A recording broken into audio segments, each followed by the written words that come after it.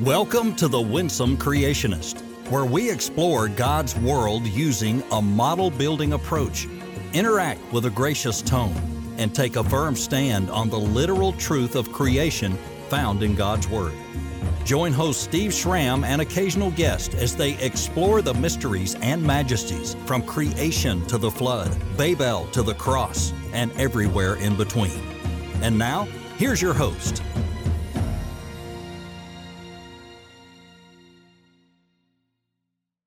When it comes to the debate over the age of the earth, one of the biggest factors that need to be considered is the idea of the genealogies in the early chapters of Genesis, specifically in Genesis chapter 5 and in Genesis chapter 11. These genealogies are what most young earth creationists believe create the correct chronological environment for understanding the true age of the earth. Here's how the argument goes. It's relatively well known that the time from Abraham to about the time of Christ is around 2,000 years. Pretty obviously well known that from the time of Christ till today is around 2,000 years. And so the only thing left is the time essentially from Adam to the flood, okay? Or Adam to Abraham, essentially, is what we need to think about. And if you add up the ages of the biblical genealogies in Genesis 5 and 11, and you look at all the chronological information presented in those first 11 chapters, you end up with another segment of somewhere around 2,000 years. And so we have this notion of a 6,000-year-old, roughly, age for the earth based on the history presented in the Bible. And there have been lots of challenges to this idea from people over the years. People talk about that the genealogies could be open instead of being closed. In other words, they are not strict relationships, immediate family sort of relationships. That would be a closed genealogy where there wasn't any room for others to come in. So some think they are open. Others think that they just don't really matter in the sense that they're not communicating chronological information. They are some sort of ancient number cipher or something like that, more so intended to communicate theological information. And there are lots of theories floating around about that. One of the things that I noticed on reading my Bible, this has been probably a year or two ago now, but I just been thinking about this more. I wanted to bring it to your attention. Is this idea that, well, what if other biblical characters sort of had information about the ages of these patriarchs that they could tell us?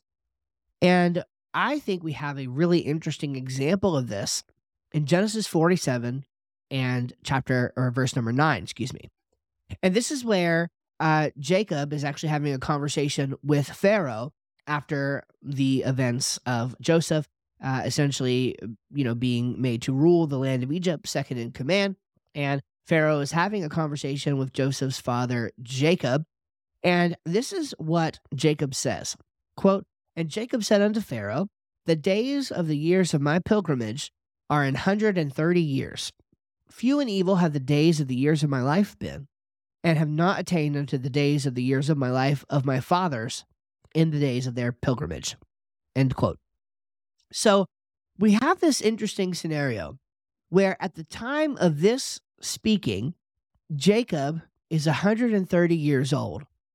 And yet he's saying that he has not yet attained to the years of the life of his fathers in the days of their pilgrimage. Okay. Now that word fathers usually refers to distant ancestors in the way that it's used, although it can mean immediate family members as well.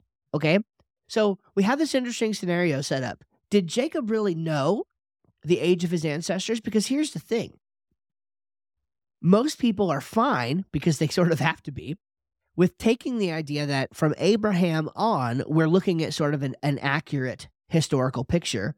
Whereas in Genesis 1 through 11, it's not a sort of historical thing going on. It's historical in the sense that perhaps it happened, but it didn't happen in quite the way that the text seems to state. Okay, so you have people like William Lane Craig, who are going to call these first 11 chapters a mytho-history, because it is historical information being communicated through the genre of myth, which, again, in the technical sense of myth, is not talking about a fairy tale or something like that. It's more so, it's etiological in nature. It's talking about the origin of a people group using a story that is less than reality, okay, to put it one way.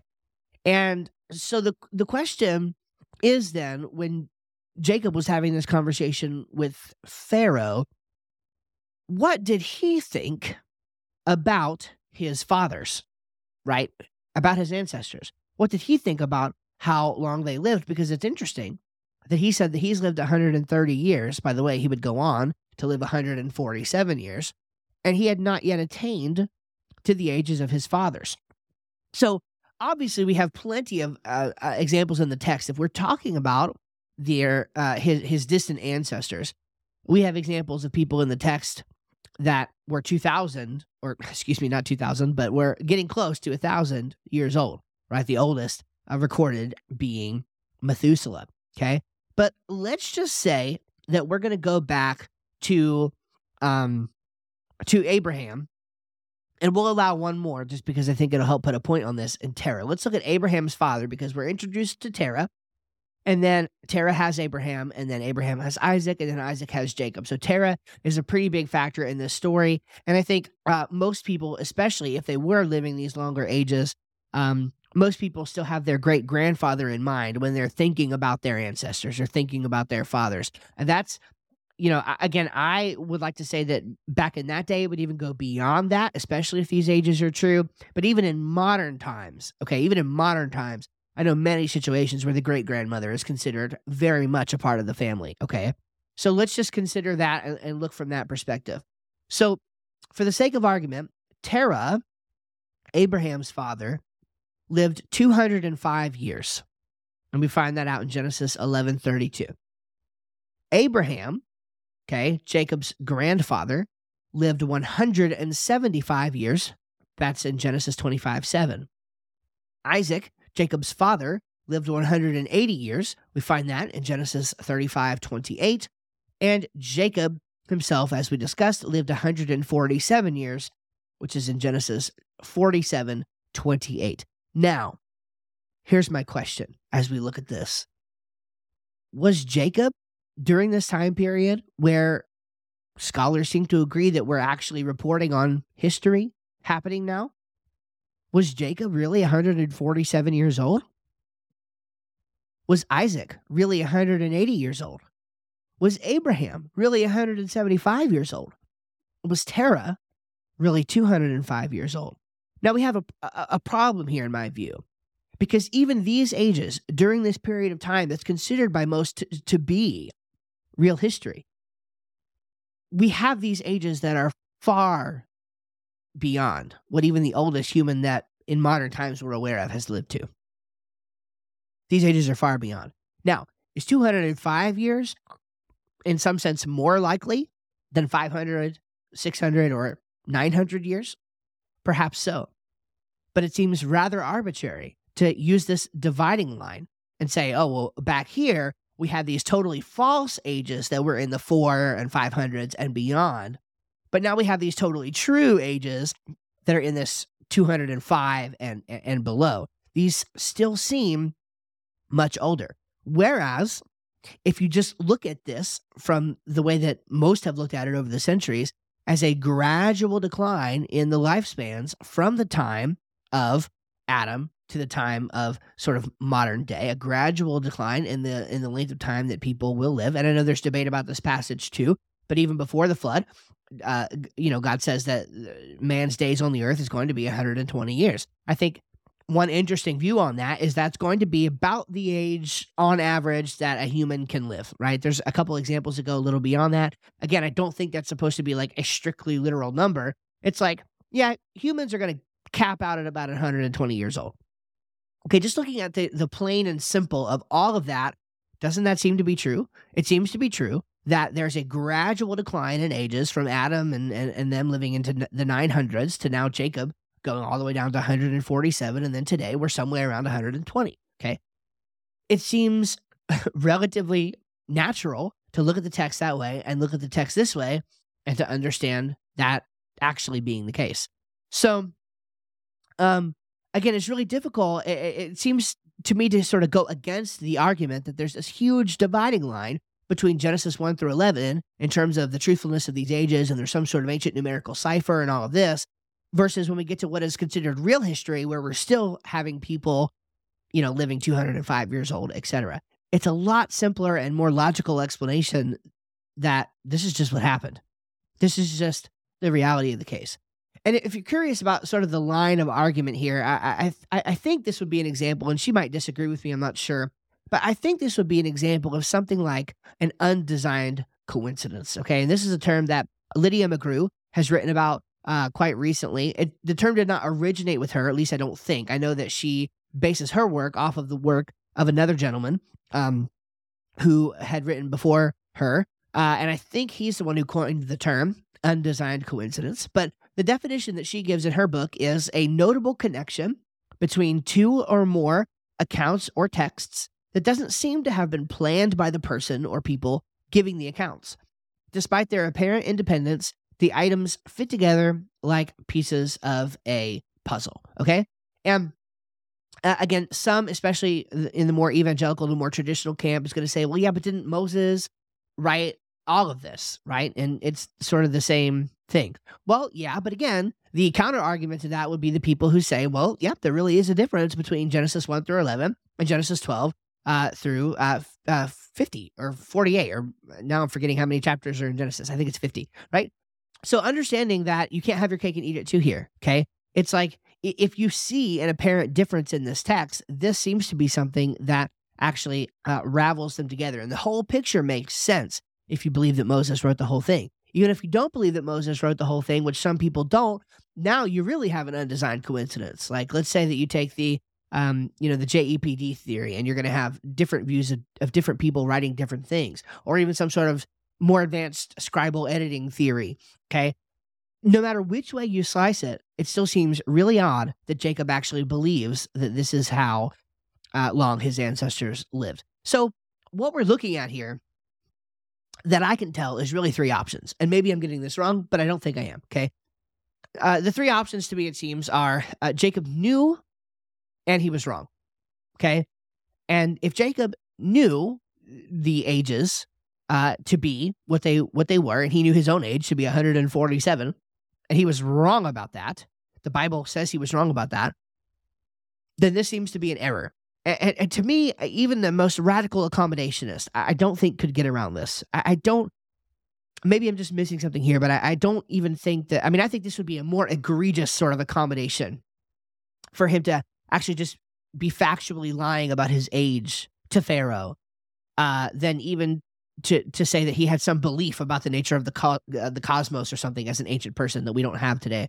I don't even see how an accommodationist could get around this. So it seems to me that if Jacob knew that he was 147 and wrote that he was 147, and or it was recorded that he was 147, and yet he wasn't actually 147, then we have an error in the text.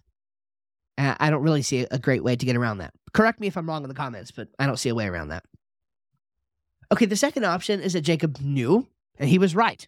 Now, to me, this is the option that just seems right. It seems to me that he probably knew that he was 147 years old. He communicated that he was 147 years old.